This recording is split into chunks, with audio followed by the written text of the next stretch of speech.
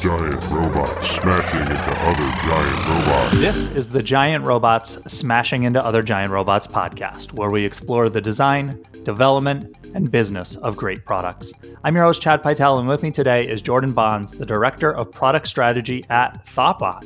Jordan helps companies validate new product opportunities and reach that first key milestone, from validating an early adopter market to creating a pitch deck to building a prototype, proof of concept, or an MVP launch. Jordan, thank you for joining me not only on this podcast, but at Thoughtbot. Thank you. It's wonderful to be here. You joined us in September of this year, and it's been really fun to watch. Well, let me say, it's always fun to watch people come into the company and begin to digest everything that's there, begin to sort of be like, okay, I can see how this is working, and then to start to make your mark on things. And so thank you for everything you've done so far, and I look forward to seeing everything in the future too. I look forward to it too. It's been a super interesting experience, I think. Thoughtbot has a really unique culture, and it's been really fun to get onboarded into it. Cool. I'd love to talk a little bit more about that in a bit, but you have joined us as the Director of Product Strategy, which is actually a new position for us in the Ignite team, which is the team that focuses on those early stage ideas, products, companies. Obviously, if we added the position, we thought it was important. We don't take those things lightly. What sort of led you and made you perfect for that position? I think taking something from a nascent notion, whatever that is, an idea for a product or a sort of newly identified market opportunity, to that first concrete thing out in the world is a really sort of special phase of the work of new product launches. And it is, over the course of my career, just the thing I have really zeroed in on professionally over time. That's kind of my wheelhouse. And so I think that's sort of thing number one. But what makes it special is that I like to think of it like it's almost like the first few seconds of the existence of the universe after the Big Bang, where you are inventing the ground rules of the thing you are building as you are building it. And that is it's just a really special time. And some people love it and some people despise it. There's a lot of chaos and uncertainty, and you have to move forward despite all of that chaos and uncertainty. And some of us sort of love there's just this feeling that anything is possible. A sort of sense of newness and really paving the road while you're hacking through the jungle. And I just love that. And I feel like I want to help other companies love that phase too. Mm-hmm. It's a weird thing to say. I'm almost like an evangelist for that time. But I'm an evangelist for it because I feel like it's really important to make sure that you're tying the mission and vision of the business. You're weaving it into what it is you're doing in the product, ASAP. Do it early. Make sure you're thinking about this stuff from the jump. And if I can, be an evangelist for that kind of thinking and the processes that make it possible, it's just a really exciting thing for me to be able to do. That's really cool. You saying that made me think about this sense that I have that oftentimes when you're faced with that period of time where everything is possible and you're literally defining what the product and the business are going to be, maybe there's more than two buckets, but I think generally people fall into one of two buckets. They're the people who look at that and say, okay, here's what we're not going to do. And they're really good at saying no to things and narrowing down from that. Another group of people who maybe even really struggle with all of the possibility, and their reaction is to say yes to everything. Yes. Right. Yep. And you can probably say, judged by the way that I introduced the concept, which one I think is better. But that's the two buckets I see. Do you see that too? Oh, absolutely. And I will say partly why I am so enthusiastic about this phase is that I was a bucket number 2 person and worked very hard to become a bucket number 1 person, because that's the mindset you have to get in. But it's a real delicate balance. It's not always clear. You have to be open to things changing. But saying no is way more important than saying yes, in the sense that, I think the phrase people like to use in startup land is you can't boil the ocean. And that is true. So it's much easier. The path is much easier and clearer if you start small. But if you're an entrepreneur by nature, that's going to feel really uncomfortable to you. Yeah. Because what you see out in the world is possibility and probably endless possibility, right? Right. So the notion that you are going to sort of squeeze yourself into the tiniest space to start when you see the giant opportunity, and P.S., everyone is asking you to articulate that giant opportunity to them, right? You need to be able to tell that story so that you can sort of recruit people to your cause. But at the same time, you need to be ruthlessly focused in the here and now on these small things, like the constrained things you're going to do for now, all the things you're going to say no to for now, while keeping your eyes on this larger, expansive prize. It is just it's an art. It is a hard thing to do. How did you shift your mindset? Through failure. I mean, just through painfully failing and doing this. I made every textbook mistake, some of them fairly recently. So there's a lot of folks out there who their first venture, their first foray into this world was a success. And that's wonderful for them. That's great. But their advice is sort of suspect, right? For me. Right. And for a lot of founders, because it's like, well, you didn't, maybe it was skill, maybe it was luck. It was probably a combination of both. Like, good for you that you did this. But if you've started a business, launched a product one time, and it was wildly successful, how are you in a position to teach me, who might be on failure number 2 or 3 or whatever, how I need to change in order to be successful? What needs to change in order for me to be successful? Like, you're not going to be that useful to me, right? And so I find I'm in a much better position to help other people not fall into the same potholes that I did because I fell into them, right? I can look at folks and say, I know what you're thinking. I know you've got your eyes on this large market opportunity and you can see the mass market future 10 years from now for this thing that you're building. That's great. But you have to start with the narrowest of early adopters. And you have to start with a pain point that is, quote, hair on fire. That's another phrase people like to use. Like, just some pain point that people have that is just so painful for people right now that they are willing to pay to someone to fix it. You got to focus on that despite this large open-ended opportunity that's in the future. I can only really give that advice to folks credibly because I have done the opposite so many times that I can both empathize with where they're at in wanting, in that impulse to boil the ocean, but I can also tell them how one way of disabusing yourself of that mindset, right? So I think back to I have an older sister. She was really terrible at math when we were younger. And she was the best math teacher for me because it didn't come easy to her, right? Going to someone who's a math genius to help teach you like what greater than or less than is not going to help you because it's sort of self-evident to them. Like, how are they going to break that down for you, right? My sister was a great math teacher for me because like her understanding of math was quite hard won.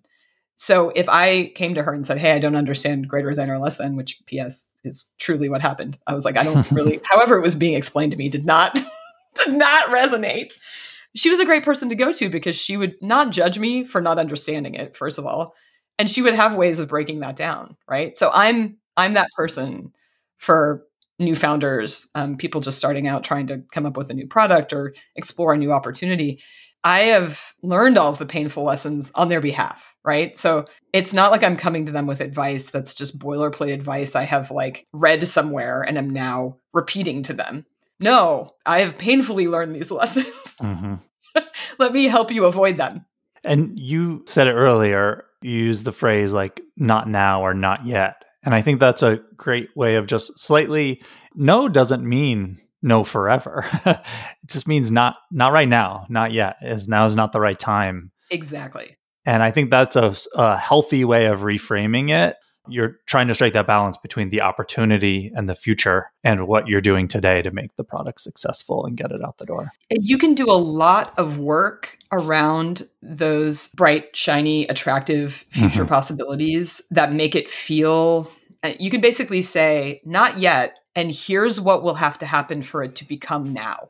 you can kind of nurture those opportunities over time and what will be the criteria to make them something you want to pursue now. It can kind of sate your desire to pursue them if you nurture the plan over time. So it's not like you just say, not yet. You say, not yet, and here's the evolving set of things that will tell us it's the right time. And having that shared alignment on the team around what those things are, but keeping your eyes on them, actively monitoring the situation to be on the lookout when now is the time, can satisfy your urge to be working toward that. I think that's what's really hard for founders who are really have their eyes on this big opportunity, is that you can sometimes feel like you're not making any progress toward it because the progress is so incremental. So finding those practices that feed that thing for you, that keep you motivated and inspired to be working toward that long-term large goal, finding those ways to keep at it, see the progress, keep refining why it is you're doing what you're doing and how it is you're getting there, can kind of make you feel like you're pursuing it even when you're not, if that makes any sense. I just acknowledge that people need to do something. Just telling yourself or your team, not yet, is sometimes not enough because you're in it for that big vision, right? Right. Yeah, that's great. One of the things that stood out to me when we first met was the variety of different experiences that you've held, different positions, different roles, different things you've done. You started doing web development. You've done user experience, product management. You've been CTO. You've been CEO of companies. You did product lead and VP of product. That variety of experience, I think, is what's more than I have. You have held those different roles. How has that evolved for you in your career? What's been driving that forward for you? I was always this product strategy person inside, right? I didn't necessarily know it. I didn't really even know. I mean, back in the early days of the web, a product mindset wasn't even really a thing. And advertising got a hold of the internet first. And so it was really about graphic design for a long time and a bunch of other things. But like throughout that first decade that I spent as an engineer, as a front-end engineer, I was just constantly that annoying person on the team who was like, why are we building this? Who are we building it for? Why are we building this? Because what I learned, as much as I liked to code, and I liked the puzzle of solving the problem of how to turn a design into a thing people could click on. Like that was really fun for me, but it was only fun for a while before I started to become really sad, disappointed that we would launch things that would be sort of market failures in the sense that like, yeah, we launched a thing and we checked the box, but no one was using it, right? And I would come back and say, I was mostly doing agency work at the time. And so there was not like a lot of follow-up. We'd launch something and then it was like, move on to the next project. I wanted to know, was this successful? Did people use it? Are people using it? Like, how are they using it? Is it easy to use? And I wanted to answer those questions. And then when I started to do more of that follow-up work, and then I was finding that most of the things we were launching were failures by my standard. No one cared about them. No one was using them. They were hard to use. And I wanted to make impactful things. And so I kept asking the questions and I kept asking them earlier and earlier, right? This is how I ended up in user experience design. I was like, well, can we answer these questions first? Can we make a plan before we ever put pixel to screen, so to speak, before we start building? Can we know some things so that when we do build, which I had intimate understanding of how much work it is to build software, right? It's not nothing. It's a big investment of time and energy. And what I wanted increasingly was for that to be time and energy well spent for the entire team and like for the universe, And so that's kind of how I ended up. I think of it as like swimming upstream in the sense that there's like still a lot of waterfall process going on in software.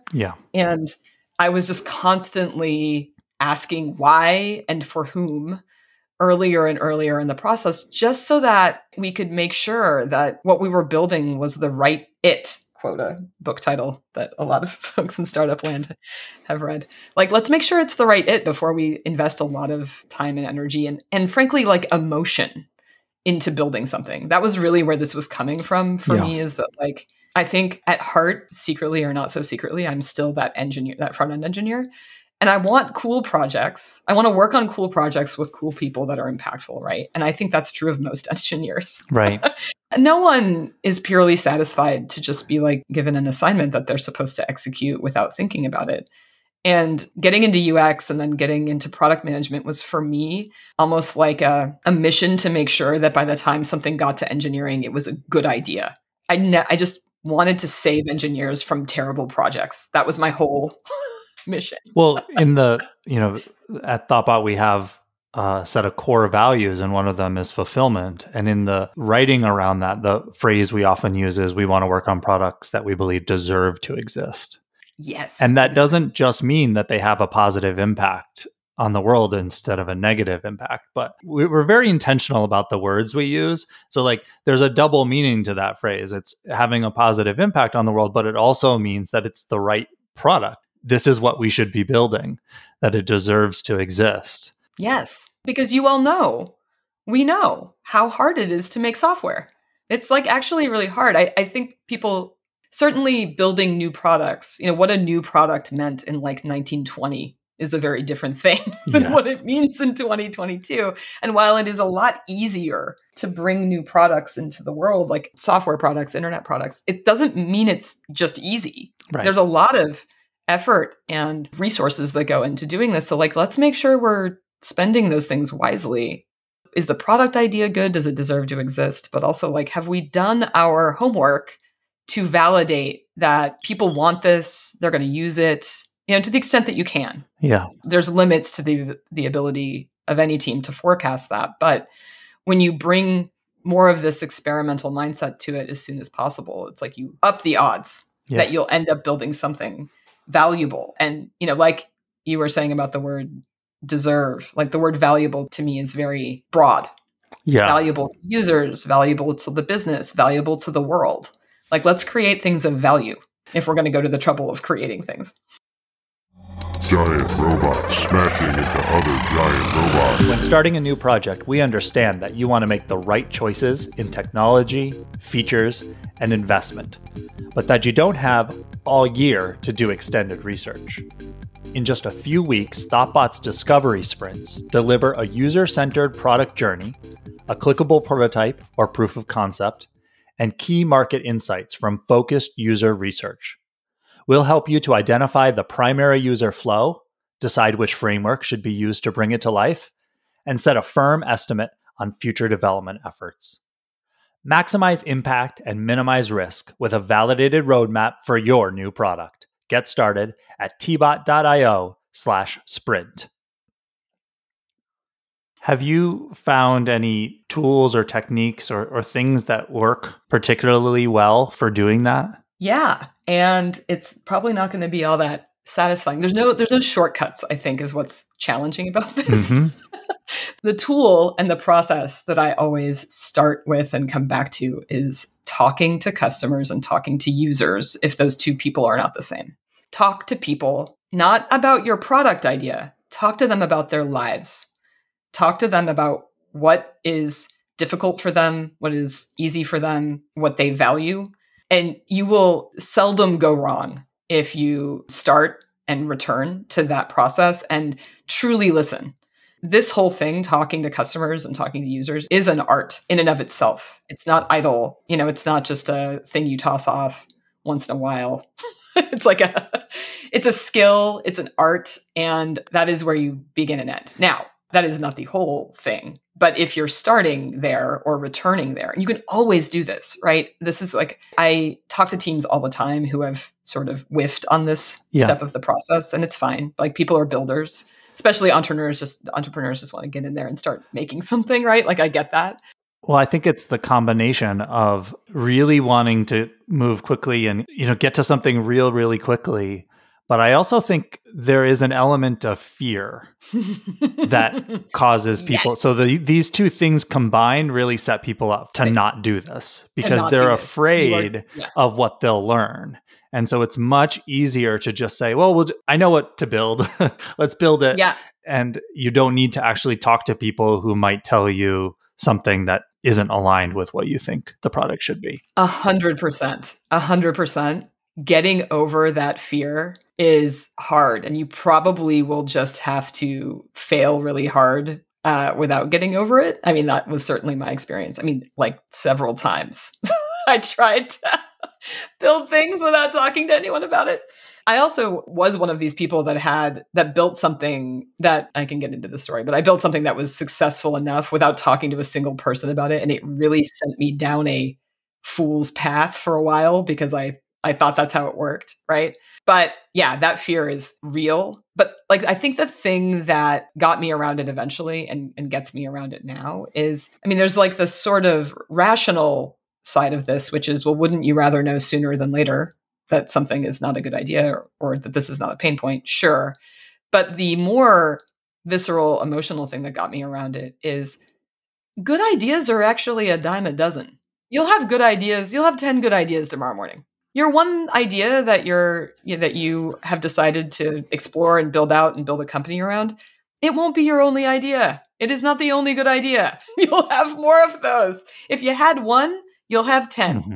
So talking to users means you'll have the opportunity to come up with more of those ideas. And one of them will be the winner. All of them are probably good ideas on some level, right? That having ideas isn't the problem. People are afraid of talking to customers and learning that their idea is not good. But like, you got to turn that on your head. You talk to customers to learn what they need, and then you'll have 20 ideas about how to solve that for them, solve that need. The real fool's path here is to get attached to your first one idea that you had to solve a problem. It's to get attached to your problem before you validated it. That's another sort of pitfall here. But like, then to think that the first thought you had and how to solve it is going to be your only good idea about it. Nah, you have lots of good ideas. We all do. Like, you'll have more. So really just focusing on that pain point and listening to people and then really doing the work to generate more and more ideas. Even if you think you have a good solution now, it's always worth thinking about what other solutions might be constantly, because your solution that you've come up with might have some feasibility issues, right? It might have other problems that you haven't seen yet. So it's always good to have more solutions in the hopper in case the one that you're pursuing right now doesn't turn out to be the right one. This is something that I don't know the answer to. And that is, I do know you didn't originally start out as a developer. That's not what your education is in. No. But how did you get into development? I was in college. This was just such a lucky, random thing. But I was in college and I was in a band, a rock band. And this was early 98, maybe even fall 97. We were just at practice one day and someone in the band was like, we need a website. This was like when this was like a new thing people did. And everyone in the room just turned and looked at me. And I was like, oh, I'm making the website? Okay. Why? Were you like a tech person in their mind? I don't know. I guess because I seemed scrappy and capable even then. I have no idea. But I was like, all right, I'll see what I can figure out. So I wandered into the computer lab and just went to the person running the computer lab and was like, hey, how do I make a website? And this guy whose name I don't remember, which is horrible. I really wish I could like reach out to this guy and be like, hey, I have a career because of you. Thank you.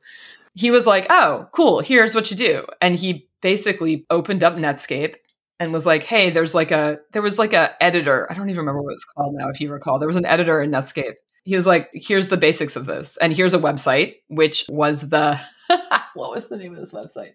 All of the articles on this website were titled something like, so you want to make a web page, or so you want to make a interactive image replacement, or so you want to host a website on a server, whatever. Like, that was all the articles. And that website taught me how to code. And that guy put me on a path. And I just immediately was like, this is the most fun thing ever. I was like, I love this. And it wasn't like 2 months before I had built the websites for a couple of departments on campus. My mom had like a recruiting business at the time. She was like, can you make my recruiting business a website? It was just like off to the races, which was great. But I graduated into the .com bust, which meant I could not get a job doing this. Despite it's like entry level folks always see a recession coming first, right? Right. And everyone was like, oh my God, you can write HTML. You're going to go get a 6-figure job immediately, whatever. And I was like, that is not what's happening here. I would have a job interview someplace and then they'd stop calling me and I would find out that the company went under like the day after I interviewed. Like, that was what was happening. So I couldn't get a professional job doing this for a while. But I kept doing it on the side, basically for my friends and family, and eventually managed to sort of like, get back into some professional, like above board, real roles doing this work. But it was a struggle at first. And it was only just because I just really loved doing it, which again, to circle back to something we talked about before, was kind of a liability for me for a while. Liking coding makes you really unthoughtful about what you're coding because you're always happy to do it. Oh, right? I speak from personal experience. Yeah. Yes, I built. Yes. Right. I just wasn't thinking, is this a good idea? I was thinking, great, cool. I get to code more. I love this. That was fine early on because I did get a lot of experience. And the first sort of real job I got doing this work was at a company that was building websites for musicians. And our main client was Warner Brothers Music. And so I got to build the My Chemical Romance website. I got to build Madonna.com for the Confessions on a Dance Floor release and tour. Like it was really cool. Fun. And basically I got to build a new website every 2 weeks for 3 years, which was like amazing boot camp for me. The designers there were just fantastic. I learned more than I can ever even probably understand about doing that. But partly what I learned was this feeling of, this was where that feeling began, where I was like, is this the right thing?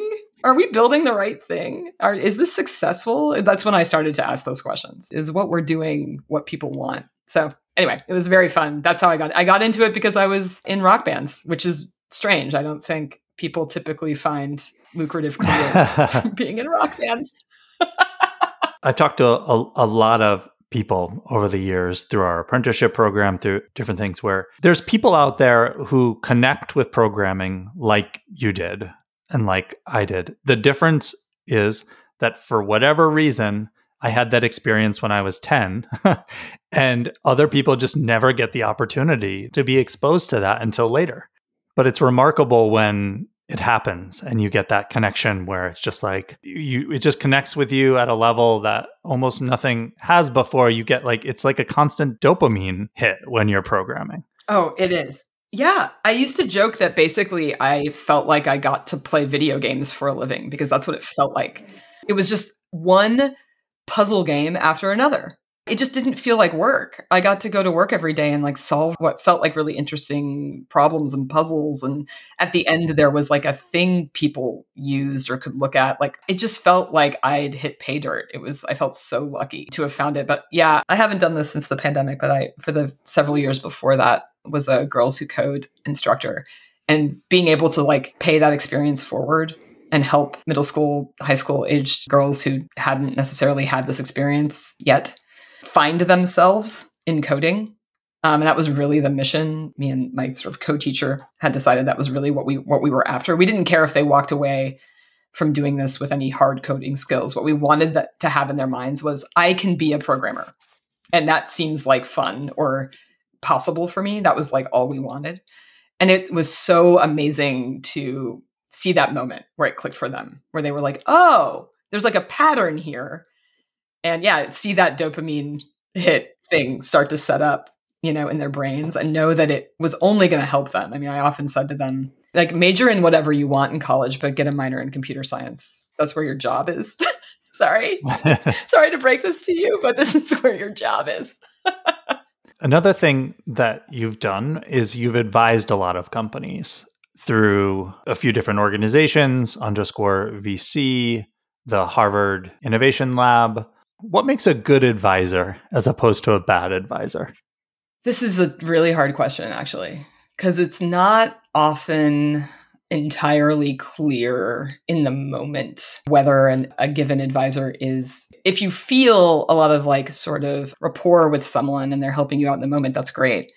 But often one finds that something an advisor told you that did not land at all at the time comes back later to be something that's really useful. So I want to say up front that what makes a good advisor is really idiosyncratic to the founder and to the advisor and to the moment they find themselves together in. So with that as a big caveat, I think what I bring to this, what I go out of my way to bring to it, is that I've been in the trenches. I know what that feels like. And I trust founders. Like, My job there is to just add some perspective. Like I've participated in building over 30 products, right? So like I can help them. They might be doing their first product or business, right? And all I'm there to do is bring a bunch of other experience for them to pick some insights from, right? It's not actually my job, I don't think, to pre-filter that stuff for them. I'm very practical and hands-on, right? Like they bring a problem to me and I'm like, okay, here's 3 times I've seen that situation before and here's 3 things that happened. And I basically just sort of like, I multiply their historical experience they can draw from. Mm-hmm. That's sort of what I bring to this. There's another thing here that is when I've had valuable advisors, this thing that's kind of hard to articulate, but it's like often early on, what you need is just someone to take you seriously, just really take you seriously as a founder and a leader. I go way out of my way to make it clear that I am doing that and with them, and that it is my assumption 100% that they will rise to that occasion, that they will figure out who they need to be, what resources they need to bring to bear in order to be successful. And doing that, taking them seriously and taking their ideas seriously, taking their experiences seriously, and really demonstrating that, like, I think they have what it takes and I think that they can rise to this occasion, I think is probably the most valuable thing. Because most people don't do that. They come to your idea looking to tear it down. And I think it's well-meaning. They want to sort of like stress test you and your idea. That's all well and good. But often, I mean, I'm often advising underrepresented founders, right? And what they need is confidence. They need to be built up, not torn down. That doesn't mean, I don't bring skepticism and like I help kind of them try to think ever more clearly about what it is they're doing and why. I definitely do that. But there's this baseline of, I think you are capable of doing this. I think you are a person who gets to do this. That is not in question for me. And that alone, I think, is probably the most valuable thing you can get from an advisor, is just someone taking you seriously. That's great. So for folks who've been familiar with Thoughtbot for a while, we have a lot of advice out there in the world for how to build products, how to validate things, exercises to run, all that kind of stuff. And we bundle all of that up in what we call our playbook. And now, as we sort of almost 20 years into this now, that's a big resource. And so we're doing something new, which is extracting the information that we have specifically targeted towards those earliest stages of a new product or business into a separate playbook. You're taking your wisdom and you're going to be able to add it to that as well. And it's going to be a little bit more targeted. So we've just launched that, and you can find it at thoughtbot.com/research-strategy-playbook. I would encourage folks to check that out. Jordan, when it comes to sharing, we're big at that at Thoughtbot, and I'm excited to have you as part of that. Is there something that you think our approach from like the fact that we're a consulting company or an agency makes it either in good ways or bad ways different than joining a product company and what you might do in a new role or in sharing or in working on things that we work on? Yeah. I mean, I'm sure I'll have more to say about this when I've been here for a year. Having been here for a month, this answer might be suspect. So far, anyway, the way I think about the differences here is that our role in working with product companies is to help them build the muscles to do this work, not to do it for them, right? Because they need to be able to do it going forward. We're not going to embed with them for the rest of time. So that's a big difference. And that's both good and bad in the sense that we can maintain a certain amount of perspective because we can bring a kind of insider outsider. Like we've done this lots and lots of times. We've seen how the myriad ways it can go. And so we can bring that experience to bear while also remaining somewhat, objective is maybe a problematic word here, but some flavor of that, while remaining kind of outside of the like everyday operational reality of the business, right? So like that can be a really helpful perspective. But I think where the sort of risk there that I see is, not being able to fully appreciate, that's the wrong word, but it's like maybe not having the credibility we could have because we aren't going to be around to see this thing through, right? There's really, especially at early stages with projects, you really need people who are like in it to win it, in it for the long haul. And so I can see this looking like a tough sell for certain founders, but like from what I know so far, what I know about myself, but what I know about Thoughtbot so far is that like that couldn't be further from the truth for us. We really are invested in folks' like long-term success. And we do want to just leverage our ability to, focus and stand slightly outside of day-to-day operations to help them gain that perspective. But that is really the kind of give and take, I think, of being a consultant rather than being part of the company. Now, it does make us, there are companies out there that's not the goal. The goal is to make you dependent on them. Yes, right. That definitely is one of the unique things about Thoughtbot is that is not our goal. Our goal is to teach people to do what we do. But we do sometimes get criticized for, in those early stages, exactly that. It's like, where's your sense of urgency or your passion about this? And actually, we do have it. It's just the analogy I often use is we're like a professional sports team. Like we make it look easy because we're really good at it. And a lot of environments are ones where like, in order to make things happen, you need to create an environment of stress or those kinds of things. And that's what people are used to. And so when they start working with us and they don't see that, they think something is wrong. Yes. 100%. And that is a huge cultural challenge with working with startups in general, where there is a real firefighting mentality. Like, let's get in there, make some stuff happen. Things are changing, shifting constantly, and you've got to react. And, I'm working 80-hour weeks to just like make sure everything gets done. And I would hope, I've seen this, to a certain extent in my month here so far, but like the goal is for us to help folks work smarter, right? Not harder, in the sense that like doing more work, more output does not mean more success. Mm-hmm. We do have the experience of having worked on so many products, each of us individually and then collectively as a company. It is our goal, and it is my personal sincere hope, that we can help these companies see how to do this work better and more sustainably without burning yourself out. If you happen to be successful while focused on this kind of like work more output, it's only by chance you were successful there. It wasn't because you worked that hard, right? And it's hard to see. There is a lot of like hustle culture stuff out there that makes you feel like unless you are burning your candle at both ends, you're not doing it right. I think Thoughtbot has the depth of experience to say, no, we can say otherwise, and to help companies figure out how to do that. I can absolutely see what you mean, that people are like, these people don't have the fire in their belly, which is like, couldn't be further from the truth. But it does feel very different from the inside. I feel like I could talk to you all day, but we have to keep the episode somewhat within our normal constraints. Jordan, thank you so much. If folks want to follow along with you or get in touch with you, where are the best places for them to do that? So I am Skye Bondsor, SKYBONDSOR, pretty much everywhere that you might want to. It's a friend of mine gave me that nickname years ago. That's my handle pretty much everywhere. I spend a lot of time on Twitter, so that's probably the best place if you want to follow me or interact with me. But I'm also on LinkedIn a bunch and a lot of other places. And you can subscribe to the show, find notes along with a complete transcript for this episode at giantrobots.fm. If you have questions or comments, email us at hosts@giantrobots.fm. You can find me on Twitter at not as an exciting username as Skye Bondsor, but at CPytel.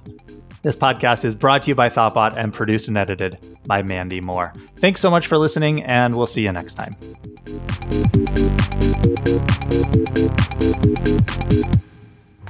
This podcast was brought to you by Thoughtbot. Thoughtbot is your expert design and development partner. Let's make your product and team a success.